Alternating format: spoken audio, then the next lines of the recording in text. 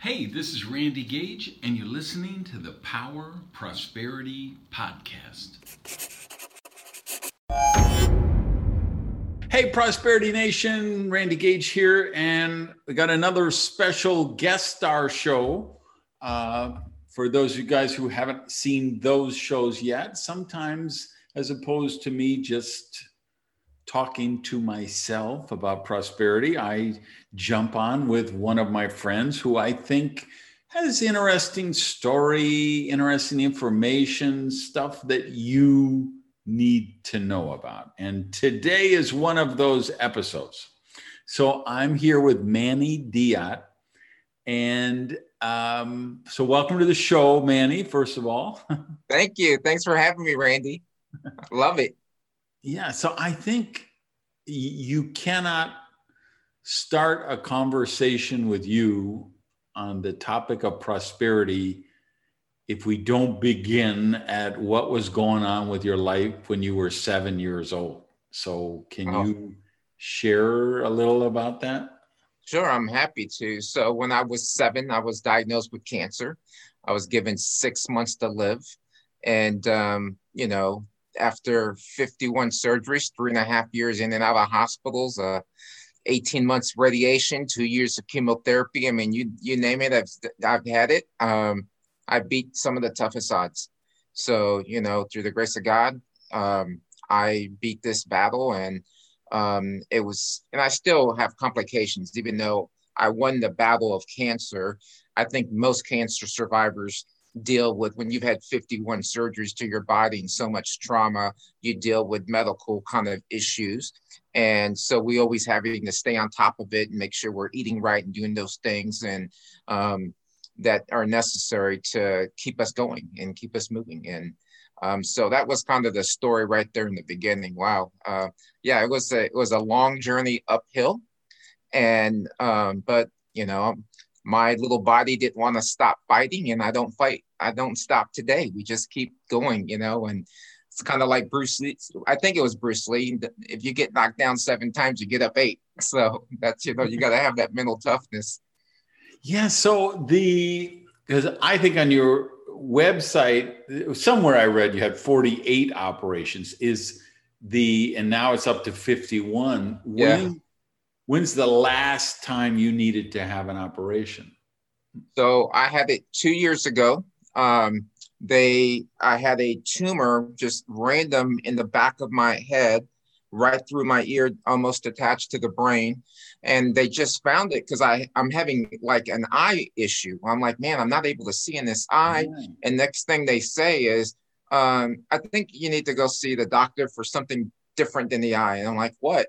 So I went in and they did an MRI of my brain and found this massive tumor. So they went and got it out, but they had to cut my hearing on my left side. So my whole life I've had hearing till 2 years ago when I lost hearing on my left side.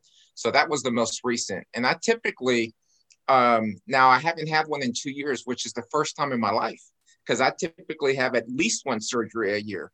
And this is the first time since you were 7 that you went 2 years between a surgery? Yes. If I can get to January, and I will, it'll be 2 years.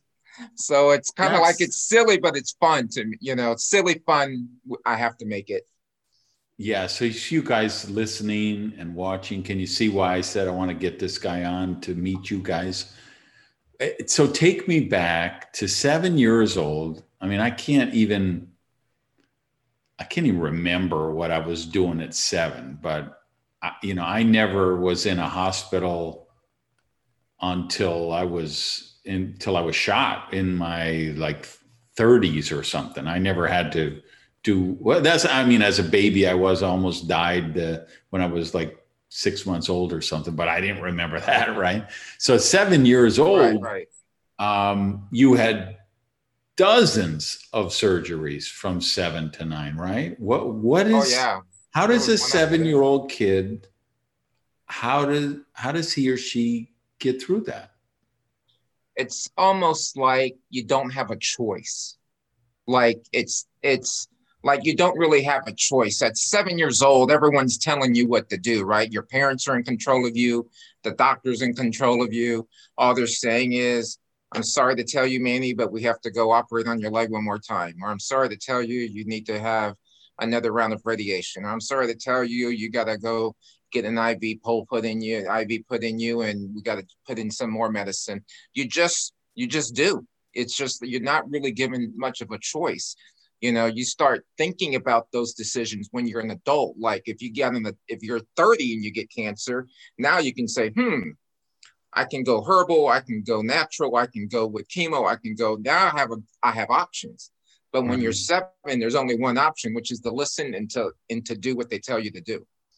So I developed, I guess, mental toughness early, because I had to mentally prepare myself to go in for surgery. Even at a young age, I knew I had to get my body ready. I had to have the right mindset in place. I didn't want to be a victim. I didn't, you know, I've had 3 hip replacements. And I remember the first time I had my hip replaced, the doctor says, well, we stay in the hospital an average of 21 days for a hip replacement. This is 15 years ago, 21 days. And I was out in like 7. And they're like, no way. Because you know, the doctor would say, the nurse is going to come get you. She's going to stand you up and you're going to go from your bed to that door. I'm like, oh, no, sir. If I stand up, I'm going to go down the hallway and back to bed. I have no plan. I've been here 21 days. So I think that developed early, being young and just saying, man, I got to get through this, and not really having an option other than to succeed. But how's at one point you were going to get your leg amputated. Yes. And they didn't have to. They were able to save it, right? Yep. Mm-hmm. How old were you, and what was going through your mind at that moment? Yeah, so that was a very tough season, and I wasn't sure we were going to even talk about this, because you know I love not being scripted, right? It was the first time in my life, actually, I didn't want it to exist. It was very difficult for me that year, because you have to understand that when I was in elementary school, I mean, yes, bald is beautiful, right, Randy? But when I'm in elementary school and 7 years old and I'm losing my hair, it wasn't so great, because I looked so different than everyone else. Yeah. Then you have my sister, who's a year and a half younger than me, carrying my books all through elementary, because I was all bone, no muscle. And that's super embarrassing. Then you get to elementary school and my leg is now getting twice as big as my other leg. So you've got 2 legs, and then suddenly my leg is getting bigger and bigger and bigger. And it's going to either kill me from infection, because I'm getting infections. And now I'm looking super different than everybody else. I'm getting bullied like no one else. I go to high school, and then the doctor says, hey, Michael Jackson's doctor in Beverly Hills is so interested in your case, that you're such a fighter and survivor. He thinks he might be able to save your leg. And my dad was in the Air Force. So the Air Force said, we'll fly you there he can take a look. But I didn't know if I really wanted to do that, because I had already been through so much pain that I was wanting to check out. But I decided all right, let's go and talk to this doctor and see if I can make my leg look somewhat normal, or if amputation's the answer. And sure enough, they were able to do a procedure that's in medical journals today to save my leg. So even though I still have complications in the leg, because it's still a size, pretty bigger than the other, it's still, I get to walk and do a lot of things that I didn't think was going to be possible. I know you had Chad on, before, and, I could have been in the same shoes in a wheelchair the rest of my life. And thank God I didn't. Yeah. How do you think, who has it worse? I shouldn't even ask this question, but I have to ask this question. Who has it worse? The 7-year-old with a terminal, maybe, disease, or the parents who are trying to take care of the 7-year-old with the maybe terminal disease? Yeah, so that's a great question, because I used to, as a speaker, I would get on stage and share about overcoming adversity. And I'm like, yeah, I spent 3.5 years in a hospital. And then bam, one day it hit me. It said, wait, my mom spent 3.5 years in the hospital too. There wasn't a day that she was not there with me. And And then you think about a parent watching their, like, you know, here at the Furry Kid and working with kids with cancer, I see the parents take care of these kids and the torment that they go through when their kid's scheduled for surgery or scheduled for another round of chemo or has to go in for another scan and they just don't know what's going to happen or come up on it. So, yeah, I think both are very scary. Who has it worse? I don't know. I'm not a big comparison person, but I think they have their own degree of pain. You know, with a cancer person, terminal, may have a degree of pain of 8, 9, or 10, 10 being the worst. The parents may have the same 8, 9, 10 on the flip side of not knowing what's going to happen. Yeah, because last night I watched the season finale of the show Transplant, which is a new show out this year of a refugee from Syria who's a doctor there, becomes a doctor here in a hospital, or actually in Canada. It's in Toronto, I think it's set. And there's a pediatrician or pediatric surgeon in the show. And so the plot line in the season finale, there is a kid with cystic fibrosis who is going to die. And he has to tell the kid and the parents, no, I'm afraid you're going to die. And, you know, and brilliant acting by the kid and the couple playing the parents. And I thought of you because I knew we had this conversation coming up today. And I'm thinking, oh my God, as parents, I think even pet owners who are listening to this would say the same thing. If you have a dog or a cat and it's sick and it's hurting and you can't help them and they can't talk and they can't explain to you what they have. I mean, you feel so helpless. Right. For parents, I mean, it just has to be, well, so let's suppose there's parents listening now who are dealing with kids sick or kids with terminal diseases. What advice would you give them to get through it, handle it, live through it better? Yeah, so great question. A couple things I would advise them is to continue to have courage. And let courage show up in your life, because especially when you're dealing with kids, they're looking to you as a parent, typically as the role model, as the advisor. They're looking, okay, mom, what are we going to do about it? You know, and so you've got to kind of stay courageous in front of them. And that transfers to them on how they're going to respond or react to the information they're going to receive. You're going to have another operation or another round of chemo or whatever. So for one, be courageous. The second is to be informed. I think now, today, more than ever, now understand when I say be informed, you're not a doctor, right? Because oh, my neck hurts. I go to Google and I'm thinking I've got cancer. I'm going to die in one day. If I look at all the things that they say, right? So get informed and get educated so you can make the best decisions available. But at the end of the day, you have to have mental toughness, and you've got to stay positive, and you have to stay focused on what you want the outcome to be, because if not, we can play worst case scenario and what if all day. And that really impacts the energy and the negativity that goes into your body. And it affects everything. It affects every cell, every fiber of your being. So it's super important to have mental toughness, ask the right questions, don't assume things, and get as educated as possible. You know, talk to other parents, people who are going through similar experiences, so you can get information from someone who's been down that road, not necessarily someone who just is speaking about it.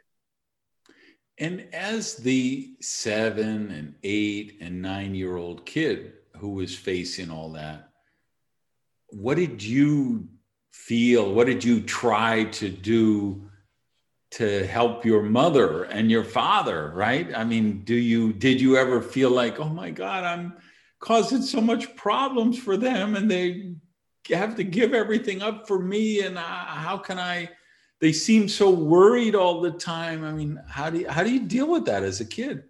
Yeah, so it's kind of good and bad. So the good part was sometimes you do put a smile on your face so you don't let people in on your pain.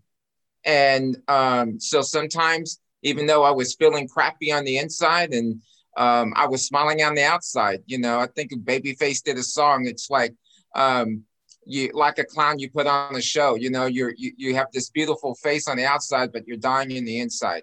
And then sometimes, so there was guilt involved with that, not so much as when I was younger, but more into my teens, because then I understood the time my dad had to take off work or my mother had to take care of me, and I understood the financial impact of cancer on the family, and you know, and all these other barriers. So even though, yes, I was covered because my dad was in the service, so I didn't have this medical bill at the end of the month or end of the year, there was still strain on them to do other things for me to have a normal childhood.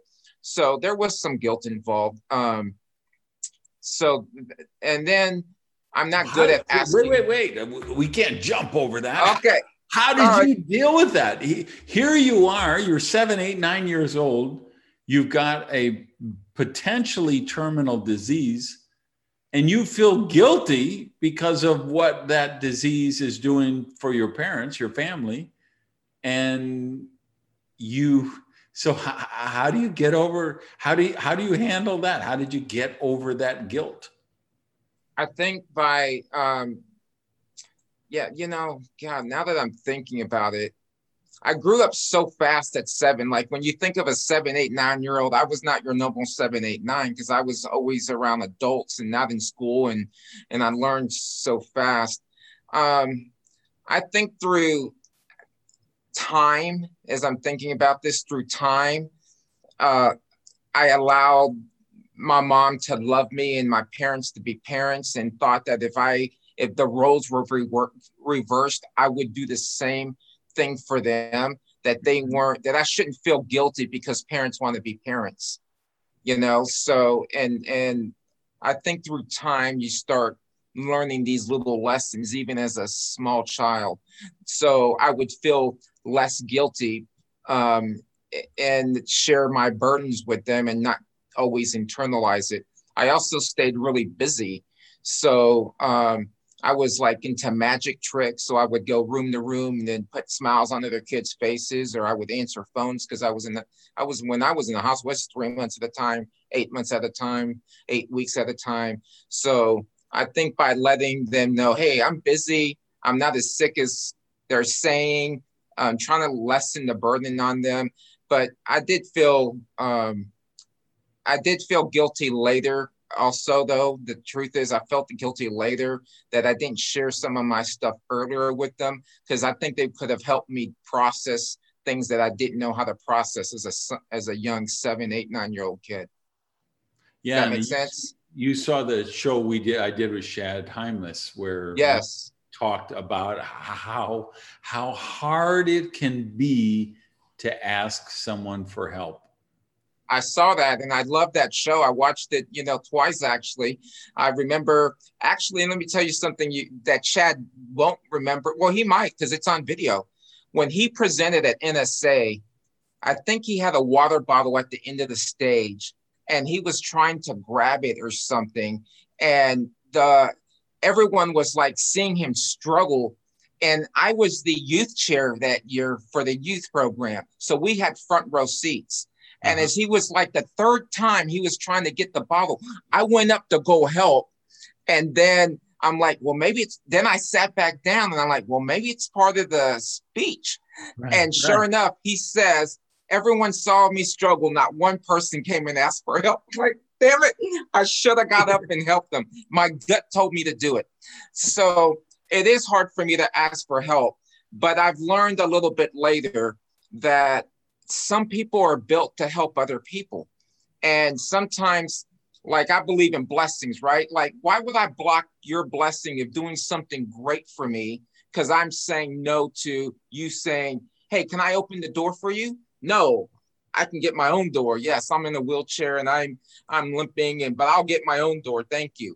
Now I'm able to say, oh yeah, I appreciate it. Thank you so much. It takes a while to get there because we're so used to counting on ourselves to get things done. So receiving help is very difficult for me, and let alone asking for it. So, right. But I did get to a point where sometimes you just got to ask. You know, it's Yeah. kind of like you don't ask, you don't get. You've got to verbalize what you want, because there are people out there that are in positions that potentially help you, but you have to have the courage to ask. Mm. And it's just one of those things that it's difficult for people like me who used to be embarrassed by it. I would be embarrassed because I would think I'm less than you or less than someone because I can't open the door by my own strength, or Mhm. and all it was is someone was trying to be kind and nice, but I was making it all about me, like, oh, I can do it, and having to mature through that, and is through experience and through life and to listening to amazing speakers and attending events. I realized that some people just want to do nice things. It's not just about you and your struggle. They're just kind people. Yeah. On the other side of the coin, the not kind people, when you were being bullied, um, what would you tell kids who are bullied now or parents of children who are bullied now? You got any advice, having gone through that yourself?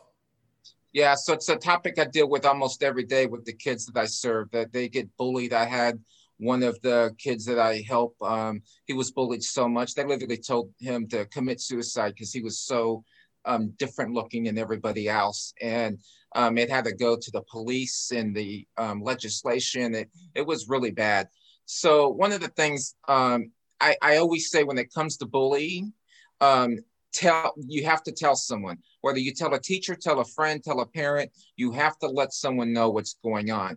Because Mhm. what happens in bullying situations, and the advice I would give parents is that always have dialogue with your children of what's going on, and ask tough questions. Were you bullied today? Did someone harass you or anything like that? Because unless a teacher, a friend, a parent, or someone's aware about it, they can't solve it or they can't interact to help. The other thing is that, when I speak to kids, I always remind them that other people's negative opinion of them is not their reality. That and really, I tell them to stay away from those people as much as humanly possible. But Right. sometimes in lunchrooms and stuff, those people have approach you, whether you want them there or not. So that's why I always say the minute you're bullied, you have to tell someone about it, because now you have eyeballs looking at the person doing their harassment, where before there was no eyeballs because you didn't say anything about it. Right.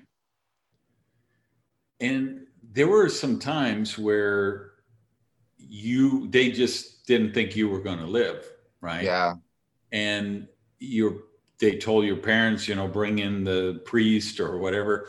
true. Did you ever know that? Did anyone ever tell that to you, that you were going to die?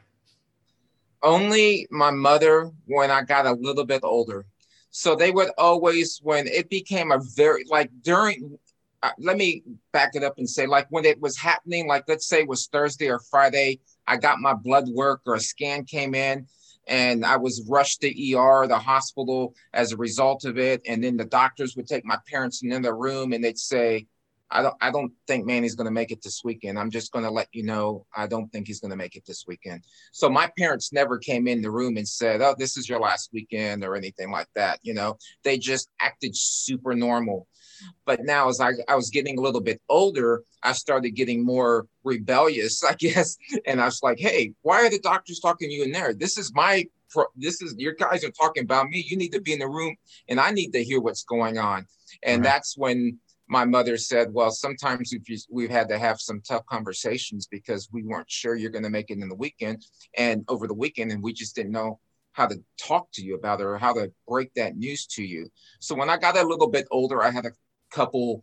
Um, there was a couple times when I got serious infections where they did not think I would recover because of all the damage from radiation and chemo in my body. My immune system was so weak they didn't think I'd make it. So they did have conversations with me like, Manny, this could be it.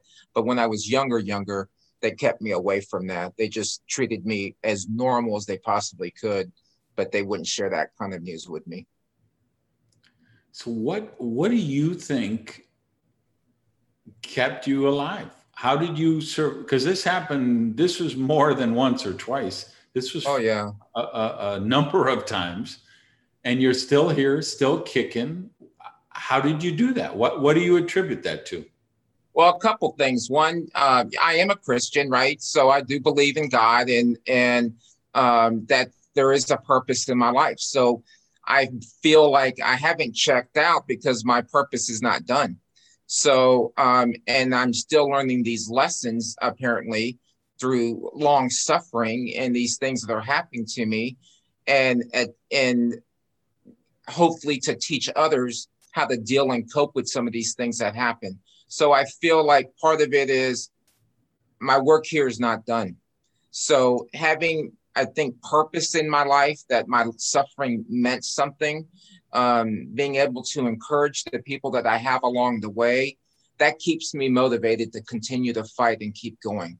Like if I got carted away right after this to a hospital and for whatever reason, they're, oh, I don't think you're going to make it. My mindset is so positive that I'm like, oh, if it's not my time, if it's my time, it's my time. But if it's not my time, let's get through this. What did I learn from this? How can I share this experience with someone who may be going through something similar so they don't give up? They continue to fight. They continue to have that mental toughness and that positive attitude that we need to continue to cope with the things that we do. Because if not, life becomes very miserable. If there's no meaning behind my suffering, I gave it meaning, right? So if there's no meaning behind my suffering and it's just pain that I'm experiencing, it's too heavy of a burden for anyone to continue to want to bear that. So I gave it meaning. I called it out, and I just feel that my work is not done here. So whatever time I do have, I'm hoping that I could use this to help other people in whatever that looks like. So you come back again and again to your positive mindset, which obviously you don't have to convince me of that. I'm all in, right? Yes. But what do you do specifically? Books, podcasts, routines, exercise. How do you keep your mindset positive? Well, one thing I do is I wake up in gratitude every day. I'm very aware this morning I woke up and some people didn't. So I start off with just saying thank you to the universe, thank you to God, thank you for when I pray at dinner time, I always say thank you for the food I have. We're gonna have leftovers, and I know some people are not gonna have anything tonight. So I'm always grateful all day long. So that's super important. The other thing is I was really blessed at a very young age, like teenager, I was always kind of positive in the hospital. So people always say, wow, you're so positive. Have you ever heard of Zig Ziglar or Jim Rohn? And I'm like, no, who are those people? Like, oh, they talk about positive stuff. You should. So they handed me a book. And I was like, oh my gosh, and Tony Robbins and all these amazing, positive thinking people. So at a very young age, as a teenager, I started attending seminars and events and reading books. And it's not, and I think Zig Ziglar said it best. It's not that a positive attitude will get you everything, but it gets you everything better than a negative attitude will. Yeah. So, it gives you a shot. If I'm going against an NBA player and I'm already defeated myself before I go in the court, I have no shot at all. But if I say, okay, maybe I'm shorter and that's going to be to my advantage, I can get under his arm or under his legs or whatever, and staying positive and focused, it gives me the opportunity to maybe have a victory. So I do read a lot. I attend a lot of events because I always believe there's people. I mean, even I remember when I first met you, I think it was in New Braunfels in the 90s or early 2000s when you were doing something here at the NSA between Austin and San Antonio, and you did an event here. I attended that event. I attend all these little things, whether there's 10 people or 5,000 people. I got involved with NSA. I was a member for like 25 years. I just always surrounded myself with people who are that are optimistic. I understand being realistic, but I also understand that having a positive attitude is everything. And so I developed it early since a very young age, and I've always just kind of maintained it because I do have my bad days where I want to throw the books and tapes away and set everything on fire. But I also have those days where I'm glad I have those books and tapes and listen to wisdom from other people's experiences that keep me focused and sharp, and understand that, yes, the road to the top is going to have some bumps and roller coasters. Mm-hmm. 2 or 3 books that are your must-have go-to books for that? So 2 or 3 books. So Robert Fulghum did Everything I Needed to Know I Learned in Kindergarten. I love that book. It talked about, you know, how to hold hands and do things together and share and be generous.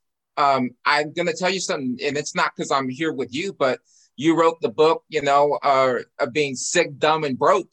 You know, why you're sick, dumb, and broke. I mean, that was a very powerful read. I mean, when you think about taking responsibility for yourself, and instead of being a victim, that's a very empowering moment. So sometimes it's not even a book. It could be a sentence in a sermon or a song or a book. Then, you know, The Automatic Millionaire, I thought was a great book for someone who was born in poverty and had no idea what money can do. And I think that's a good book to get your financial matters in order. And just about anything that Zig Ziglar and Jim Rohn put out, those guys were just, you know, the greats in the beginning, that really puts you in a happy place to want to maximize your potential and do your best. Yeah. All right. And I need to do a public service announcement to everybody listening. He mentioned my book. That whole title is Why You're Dumb, Sick, and Broke, and How to Get Smart, Healthy, and Rich. Yes. So everybody who perked up and said, oh, I'm going to go read that book, do not buy that book, because I have a new book comes out January 12th, 2021, and it's called Radical Rebirth. And that book is the book I wanted to write when I wrote the Dumb, Sick, Broke book, but I didn't have the skill to do it. I didn't have the writing skill, and I didn't have the thought process, right? So that book was really good for people. I mean, to this day, I still get emails and DMs that, hey, I just read your book, Dumb, Sick, and Broke. That was so amazing for me. You know, because it helps people recognize the limiting beliefs and the negative programming they got, right? Correct. But I'm just able to do that so much more in a more articulate level today. So that's why don't get that old book. If you get guys the new one. Get the new one, Radical Rebirth. You know, it's on my website already. It isn't listed with Amazon yet as we're recording this because they're doing the final cataloging, but it's on my website. Because I feel like that's the culmination of my life's work now in that book on the topic you're talking about, just how we get programmed, and then we get that negative belief, and then that negative belief produces a certain set of behaviors. Those behaviors produce results. The results make us believe the negative belief to begin with, because it reinforces. If you're just waiting for the next shoe to drop, waiting for the next bad thing to happen, you know, you have the self-esteem and the worthiness issues, and you manifest that reality which you expect, and so you have to reprogram yourself. So I just had to put that in as a yeah. But you know, at the time, I have to tell you, I had so many self-limiting beliefs that the reason the book helped me, and the reason I mention it, it's not just because I'm here, it's because I was programmed almost like a coin. I was either super positive some things or super negative, because I was in this cycle from everybody telling me things that they heard and they didn't research. And I just, because, oh, they're an adult, I believed it, you know, and then you get caught up in this cycle. And it was really a breakthrough for me, because I'm like, I don't have to be caught up in this cycle. I can do something about it. Just because my family was in poverty doesn't mean I have to live in poverty. Like people say, money doesn't buy you happiness. And I know in one of your laws of prosperity, it said money doesn't buy you happiness, right? But it also, golly, I just lost what I was going to say. Negativity or no doesn't buy you happiness either, right? So it's kind of like people who say things like that have never owned jet skis or been to Maui or, and I understand that money doesn't buy happiness, but also I understand that money is a tool.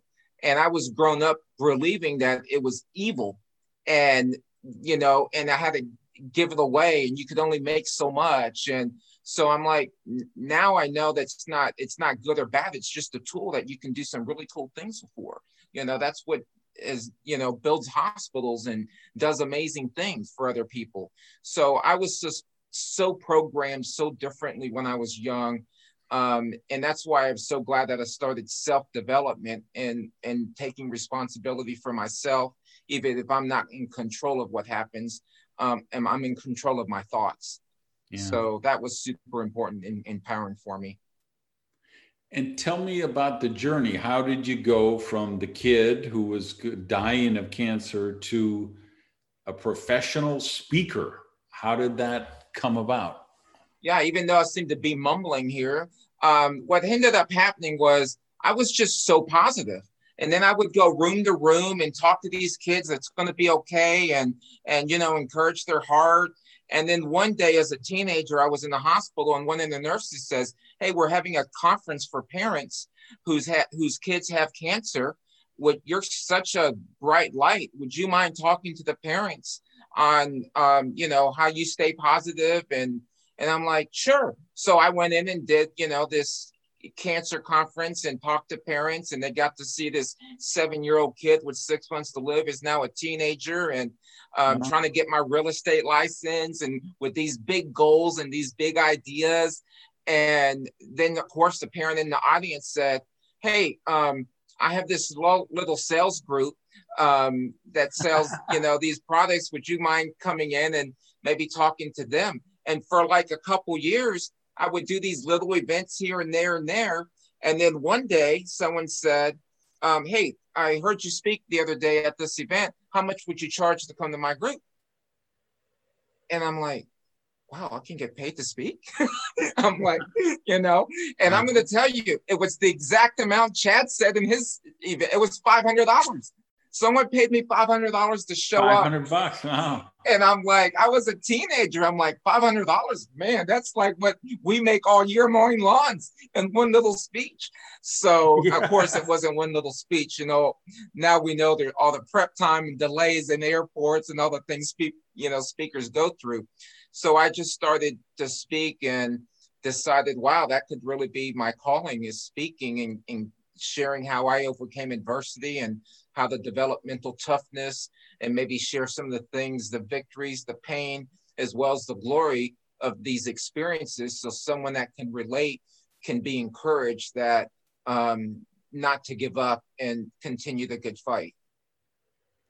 Yeah. And so now you've got this FerrariKid.org. Is that the website? Yes. .org?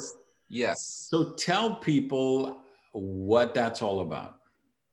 So what happened was, and I started having problems walking. So I didn't want to necessarily fly no more. And, a lot of our speaking engagements that more than me, being one of the top speakers in the world, that, it's a lot of wear and tear on your body. And I could barely walk. You go to Atlanta, that's its own city, through that airport, and I was having to get wheelchair service and all this. And I said, maybe I need to stop speaking and do something different.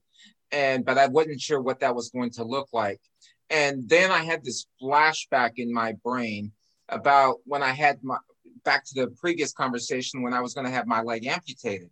Well, what happened that day is when I flew into Los Angeles and we exited the airport, my father and I, there was this red Ferrari. It was Magnum PI's Ferrari, but at that time I didn't know it. I just saw the most beautiful car I've ever seen in my life. So I asked the guy, I said, sir, is it okay if I take a picture next to your car? And he goes, my gosh, I wish I had the time to give you a ride. You're so happy. And I have that picture on my website today. And so I take a picture next to the car. And now you forward to 8 years ago, where I said, wow, what if I started an organization, the Ferrari Kid, like the Karate Kid, the Ferrari Kid? And what if I put kids in cars that are coping with cancer? And I created this over the top, epic, Oscar winning kind of day for them. We roll out the red carpet. We have paparazzi when they arrive, people asking for their autograph. We take girls on shopping sprees with bodyguards so they look like they're celebrity walking around in the mall. And that's what I've been doing. So for the last 8 years, I took all my suffering and all this pain and said, how can I give it purpose and help those kids that were going through things like I lost so much of my childhood. You know, I don't have any pictures of my childhood, Randy. My mom threw all my pictures away because I was always attached in the IV pole where my leg was bigger than the other, or I was so tiny. So I don't have these positive memories. So I said, what if I create these epic moments where moms would keep the pictures, no matter what the kid had, a mask on or an IV pole. Mm-hmm. So now we create these celebrity for a day experiences like Formula One, front row concert tickets where they get to do a meet and greet with the celebrity. And it's almost like, think of Make-A-Wish is probably the biggest charity people think about. It's totally different from what they do, but it's my own version of a celebrity for a day. And we take care of about 400 kids a year that are not only coping with cancer, but any illness, whether it be autism or special needs. Basically, if a kid's sick, we do something about it. And then we use the Ferrari to take them to their chemotherapy appointments, radiation, surgeries. So think of it as a free Uber. So, my kid needs to go to surgery next week or get chemo. So we show up in a Ferrari and take them to their treatments. So it's just a blast, actually. Uh-huh. And so is that pretty much the Houston area, or where? So we do events in Houston, in Dallas, and Austin. I'm in San Antonio, so we're headquartered here, but we do many events. We do the same in San Antonio. We run full time. And those other areas, we have like host families where a family's gone through cancer. So they'll call up and say, hey, we have 10 kids. Can we do something in Dallas, or 12 kids in Houston? So we do these events in other cities for sure. And we're hoping to do them all over the country. Like I got a call the other day from a gentleman in Miami, actually, that wants to do, he says, I know a lot of people with exotic cars, and can we do an event here? And I'm like, yes, we'll call the Children's Hospital. We'll get some kids and let's roll out the red carpet and give them an epic day. So you have this idea for a kids cancer world record. What's up with that? All right. So one of the things I did is I know that I need help. So one of the things that a lot of charities are kind of struggling because of COVID and all the things going on this year, you know, people are they're wanting to keep their staff, let alone invest in charities and in that. So I'm like, what if I pivot and do something that's epic? What if I break a world record? Now I'm going to share something that I've never talked to anybody about, actually, is what I'm about to say. I want to break a world record in the most business cards raised by a charity. So I want to get the Ferrari kids. It's going to be a group of kids, right? And I want them to do a little video that we can send out to business owners all over the world and their teams and their staff, and make and break a world record, and saying, send us a donation of any amount. So we don't care if it's $1 or $5 or whatever the amount is. The goal is to raise funds for the charity, and send us your business card so we can break a world record. And then, you know, now we have a stack of hopefully hundreds of thousands of business cards of people who care about kids. Uh-huh. So one day maybe we can grow an endowment. So when legacy is very important to me, right? So one day when I do get called home, that the Ferrari Kid continues, that we can take care of sick kids in every city across the globe, you know? And so that's the big goal, is I want to set a world record for the most business cards received by a charity. And it's kind of my version of the Ice Bucket Challenge that was so successful a few years ago, but no one gets hurt. And we raise a lot of money for these amazing kids. Yeah. So, okay. So, and then you think the angle is collecting all these business cards is going to get the publicity, which will generate more people to give. Yes. And then we'll be in the Guinness Book of World Records, but not me, the kids. Because I don't want this to come from Manny's trying to get the world record. I want these kids to own that title. And then, then it'd be fun for someone to try to break it or for us to top it. And but that's the thing. If we can break a world record by getting the most business cards in history for a kids charity, and the kids break this record, I think the kids can get some great PR and press, and who knows how big it can actually go. I'm super scared to even put it out there, but that's the dream. That's the goal. It's out there now. It's out there. It is for sure. There ain't no backing down. You better figure out what's the first step of that, because this will be out there and people are going to want to know. Yeah, I think the first step is just get the kids on video and say, help us break a world record, and get that video out to as many people as I can. Yeah, I think so. So get that done. As soon as you do, I will add it to the show notes here for the audio and the video, so people will know that they could share that video and let me know. I'll put it out on my channels, of course. You're so good. So that's cool. What's I don't know. What's final thoughts? What people listening, watching, what would you like them to know? I think a great final thought is be open to having conversations with maybe people that are different than you. I think that's a good final thought. Had I been in the mindset that I only want to listen to certain speakers or talk to certain people and not explore that there's possibilities all around me, I think I would not be the person that I am today. So I think one final thought is to be open, because help comes from different directions, and kindness comes in different forms. And I think it's important that, we talk about this all the time like it's nothing, but the truth is we are a product of who we hang out with. If you let these gossiping and negative people in your world, it's easy for you to get that bandwagon and then be that way. So I kind of, a final thought is sometimes I keep my circle tight, but that circle is people that I love and trust, that I can talk about anything with. And they come from all different walks of life, and be open to that. Not everybody that looks like you don't want a bunch of people that look like you in your circle. You want to be diverse, and you want to be able to give and receive from everybody. Amen. Amen. What's the best place for people to find you, reach you, connect with you? Thanks for asking, Randy. TheFerrariKid.org for sure. Like the Karate Kid, TheFerrariKid.org. Best way to reach me.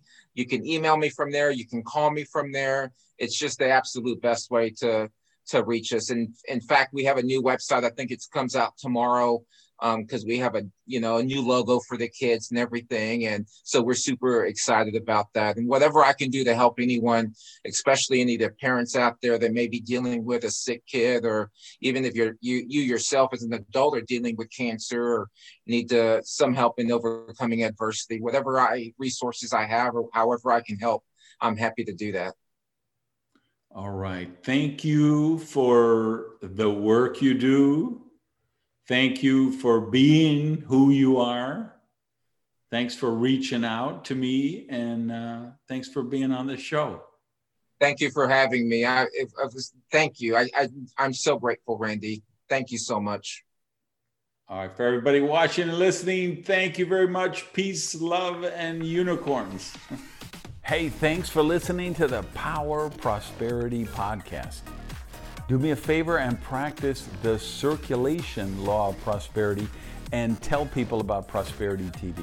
So if you would, just put something up on your Tumblr, your Twitter, your Facebook, your YouTube. Let people know what you think of the Power Prosperity Podcast.